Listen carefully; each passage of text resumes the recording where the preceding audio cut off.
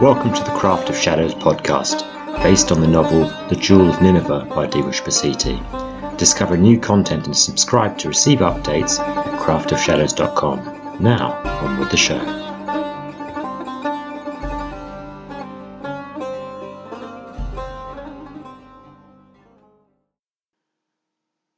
Chapter 8 Assassination. The sun was arcing descent past its zenith, and the echoes of the ululations from the priests of Ishtar faded away as Manu struck out to cross the city, June trotting after him. There were a few straight paths through the city, broad palm-lined avenues that ran as spokes from the tall state buildings clustered around the monolith of God's finger and out to the walls at the rim of the city. Manu preferred the quieter ways, rising staircases cut between walls and tight paths between crowded buildings. Still he wore his hood down and smiled and nodded at the strangers he passed, though most hurried about their business without acknowledging him. The houses became taller, the tiling on their roofs more elaborately detailed and glazed with rich colours. Gauzy curtains fluttered behind the wide open shutters of their broad windows. Everywhere people had braziers placed by their doors, with oily woods charring in them, a heady mix of alluring scents. The rich could afford to burn the expensive imported wood just for the sensory pleasure, some even using incense, and Manu recalled only temples affording such a luxury in the north. The changing smell of the city was not the sole sign of opulence. It seemed almost every window had a birdcage on display. Colourful little flutterers singing in competition with their neighbours. Some older men even carried cages with them as they strolled down the streets, tapping the tiny bars to elicit another melodious stream of song. In the lower rings of the city, there had been beggars at every corner, old men with limb stumps and rheumy eyes, or mothers weeping over thin, still babies in their laps. Some had offered tawdry wares, knotted leather bracelets or cheap beaded necklaces. Others, more desperate or deranged, would sit crying and pleading with just a worn slipper before them to receive small coins cast by the few whose hearts softened as they passed. As Manu ascended the steps that twisted and turned around the walls and buildings, he saw more soldiers, their bright green turbans recognizable from afar, patrolling and moving on any poor destitutes they found, with harsh words and jabs from their spear butts. The rich people, it seemed, did not like to be reminded of whence their wealth arose, nor to be forced to cover their noses when passing beggars. The rich people walked slower than the poor people in the rings below.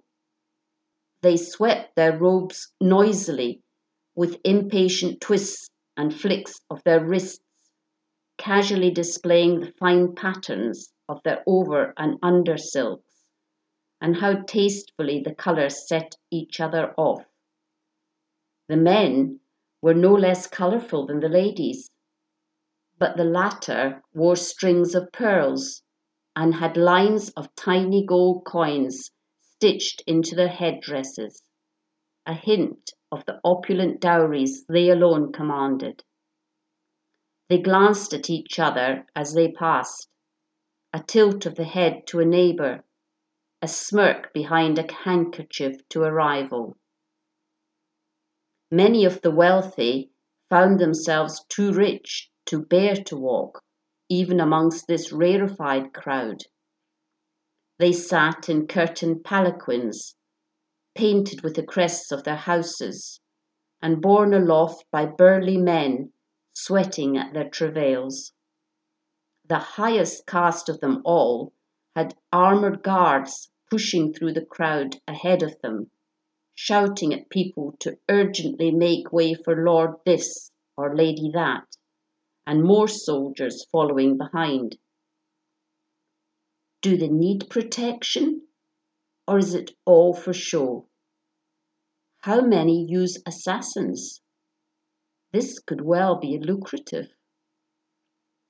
The guards seemed not to notice Manu as he strolled casually past them, but they glared at Jum's bare feet, and he gawped from soldier to blades.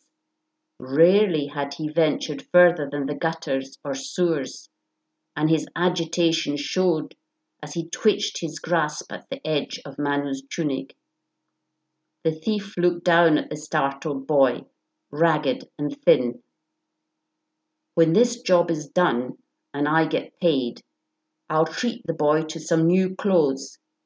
He can't pass unnoticed in these streets dressed like that. Manu slung his cloak around Jum, who clutched it about his chest so that it did not trail. Passing through the crowd, Manu inherited a cerulean silk sash which he tied about his waist, and a few moments later a twined cord of brightly coloured beads appeared around his neck. How do I look now? Like one of these fine dandies? Jum giggled. You look very pretty, master. They reached the district mentioned in the scroll, just below the final cluster of the ancient houses of the noble families of Ur that ringed God's finger. The spires of the lofty buildings rose high above the people below, casting long shadows across the city. A canal circled the city at this point, an artificial waterway built long ago to spare the wealthiest residents from the stench of their own sewage and to sweep it away to the lower rings and into sewers. They say that engineers from Alexandria were brought here to build the sewers of the lower city when Ur was growing, Jum said.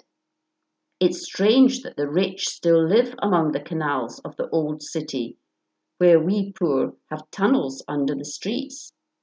He wrinkled his nose. You are lucky to have arrived after the summer heat. When the water runs low, the stench from the canals is so intense that most of the nobles flee the city and retire to their country estates, leaving the intrigue of the court for the clean air and the country life. I find it strange they ever return. If I were landed like them, with a fine house, surrounded by fields and farms, I would stay there and live in peace. Jum grinned at Manu. Nah, you'd be bored within a week and be right back here looking for action. Maybe, but looking for action is the pace I prefer. Ever since I arrived in this city, action has sought me out itself. Aye, and with a knife in each hand. Still, this seems a pleasant enough place now. Vaulting bridges with elegantly turned shafts of marble balustrade crossed the canal at regular junctures.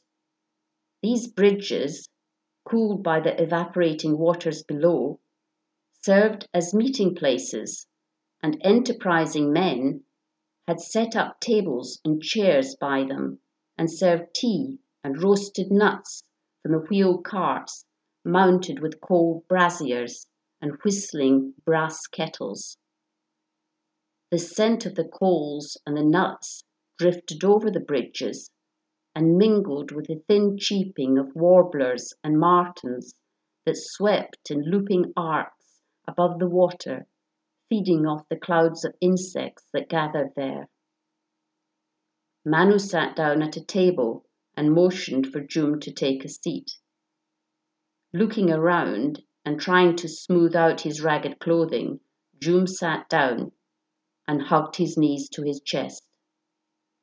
Relaxing back in his chair, Manu waved 2 fingers at the tea vendor, who poured a pair of glasses and delivered them to the table, placing a sugared almond wrapped in rice paper alongside each. Manu handed the tea vendor a silver piece and waved him away as he clucked and protested and fumbled with his coin purse. The thief passed his own almond to Joom, who hid it inside his tunic as he sucked noisily on the one he'd been served. The thief scanned the nearest buildings until he found a suitable prospect. Joom, that fat rooftop there.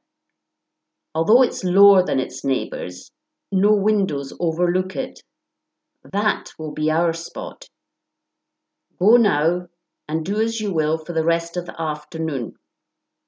When night falls, return and meet me there. Bring my cloak with you. I may need to cover my face, but to do so in this district by day would draw too much attention. Joom nodded. What if you don't come? It's like this, kid. You have to stay on your toes. I don't know exactly how tonight will go. You will be but one alternative for me.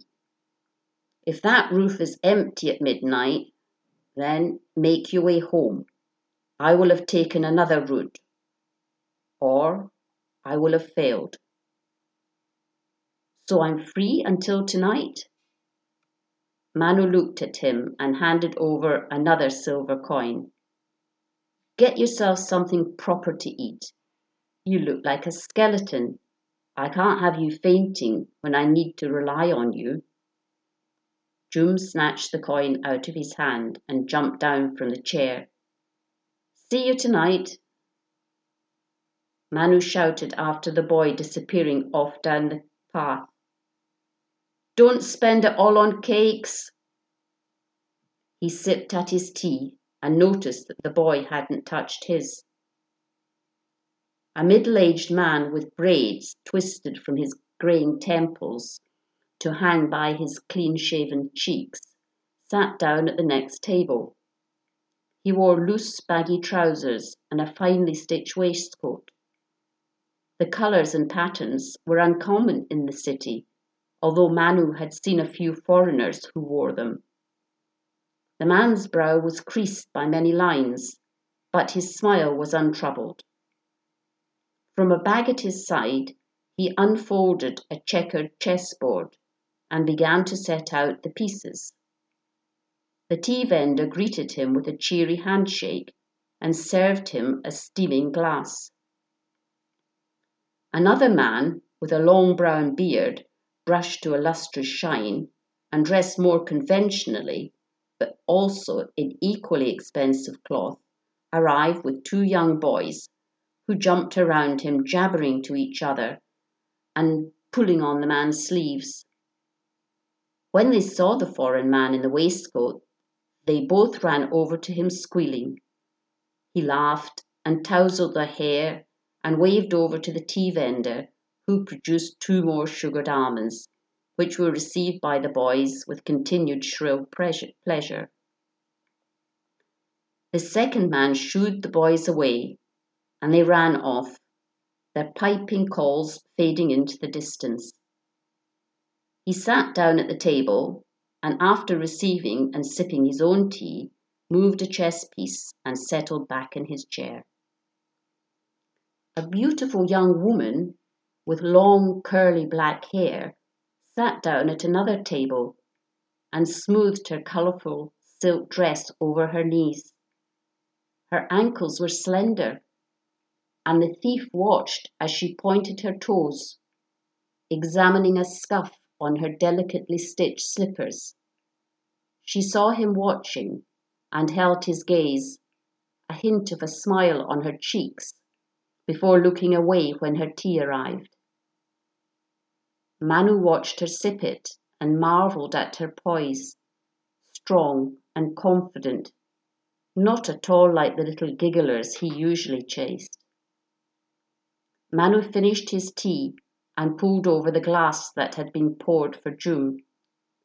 He took out the scroll Simak had provided and went over the description again, forehead lined with concentration and silently mouthing out each word as he traced his finger under each line. The chess players took their turns. This man had the unusual braids and the well-described foreign dress. He had only one ring on each hand, a red stone on the left and a green stone on the right. This was indeed the target. The chess players were laughing.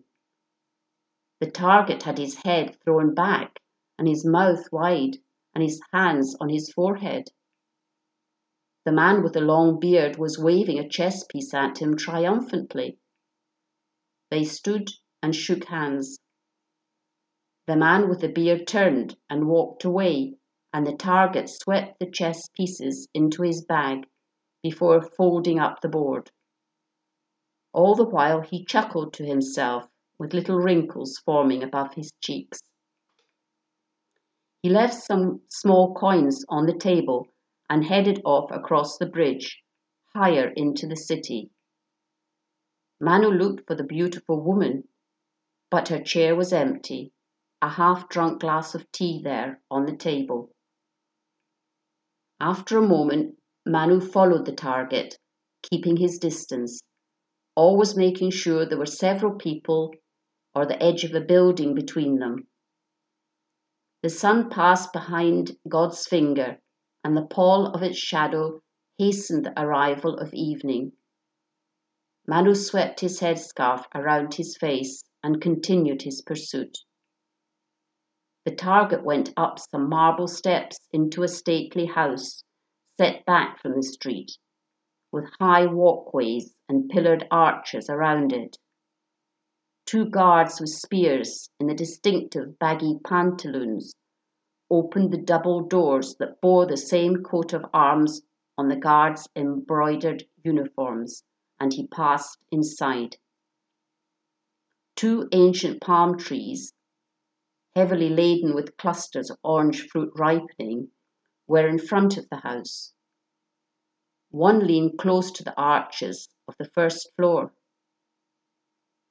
The thief ducked behind the low wall of the building opposite the target's house and settled in under the bushes.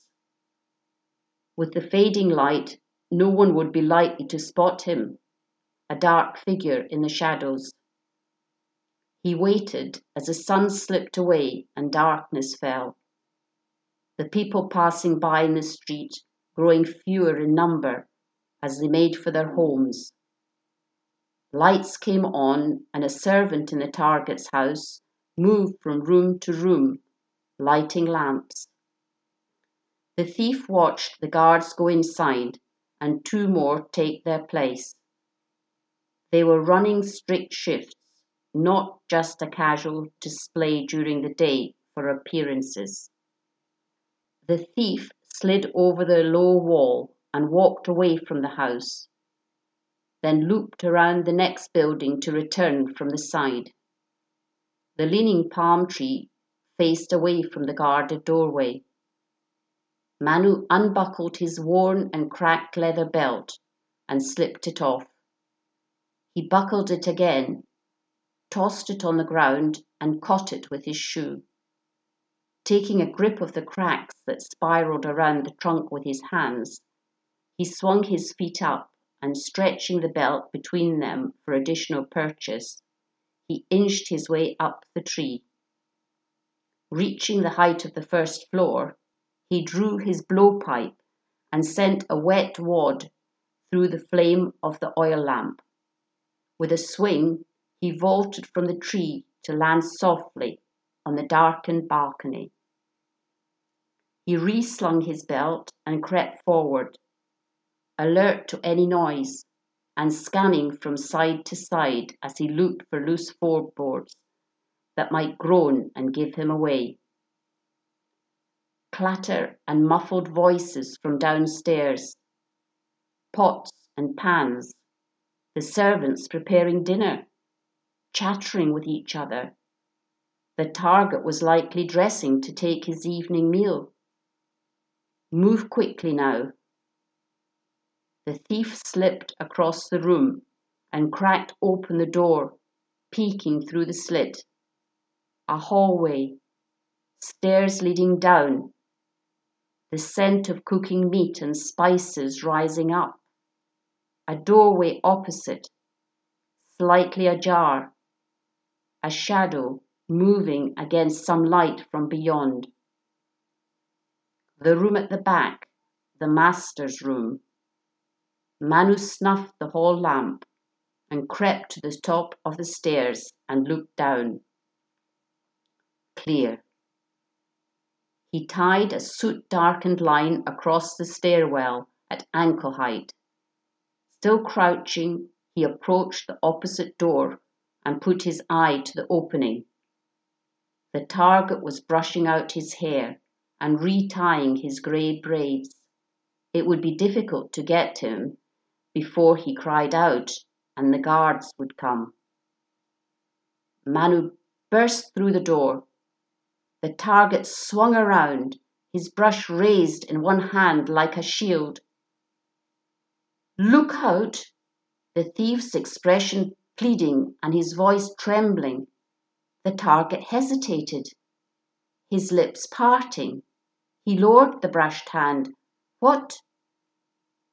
The thief's foot drove into the side of the man's knee, sending him crashing ungainly to the ground. The thief grabbed his falling head and wrenched it to the side, delivering a twisting wet crack of finality. The limp body hit the ground motionless. A clean enough kill, thought Manu. It was over for him in a second. Now for the messy part, as ordered. He rolled the body onto its back, arms flapping loosely. Manu tugged off the ruby and emerald rings and pocketed them. He drew out his knife and made 2 long incisions down the corpse's chest. A steady flow of blood soaked through the fine waistcoat. Messy enough?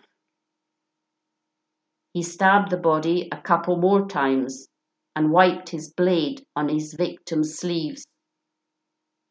Footsteps coming up the stairs. Heavy boots. The twang of twine snapping.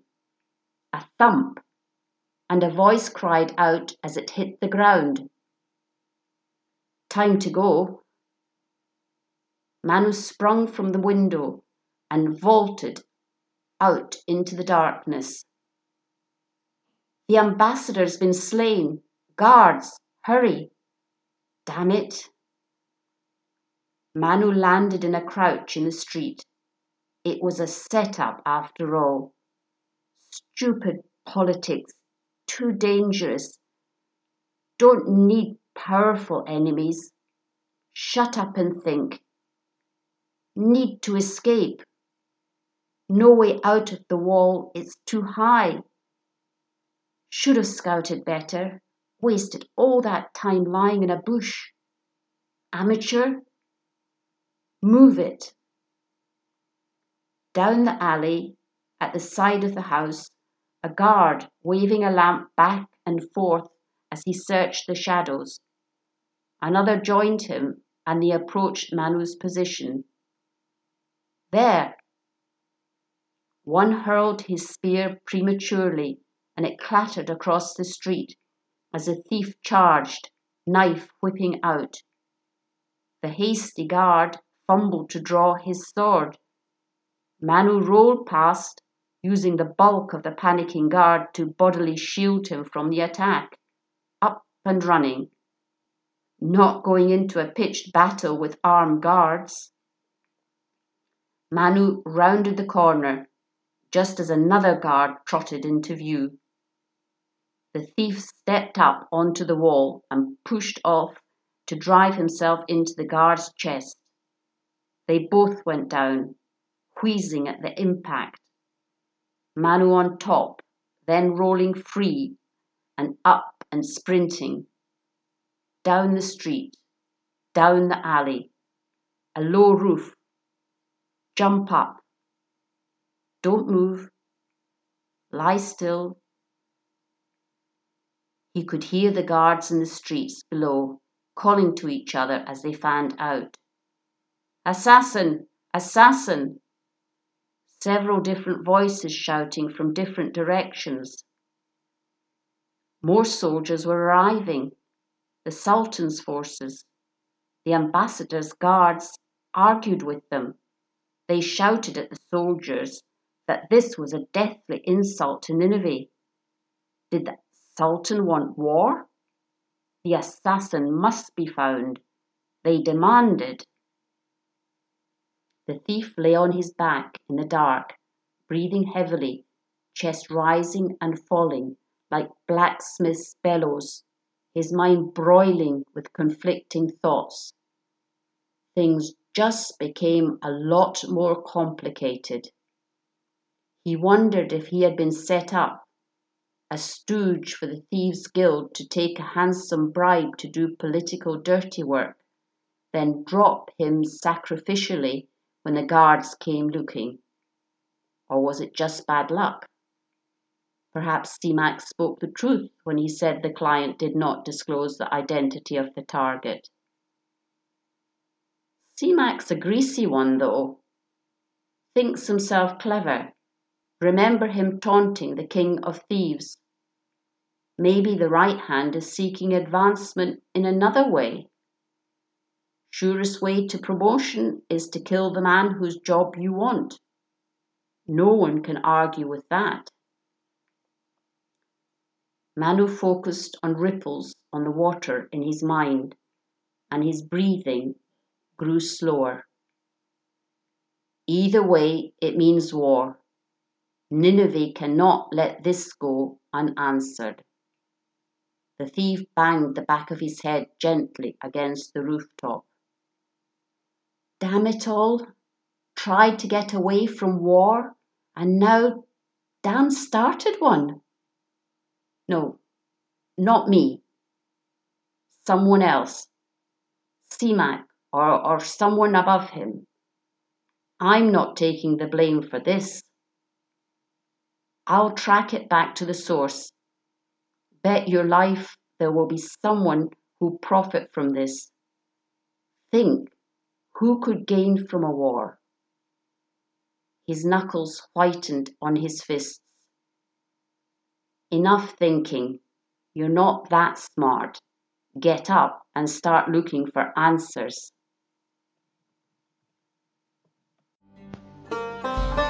Stay tuned for the next episode of the Craft of Shadows podcast. More details at craftofshadows.com. Copyright 2020 Divush Basiti and Vincto Publishing. Title music by Turku, Nomads of the Silk Road at turkumusic.com.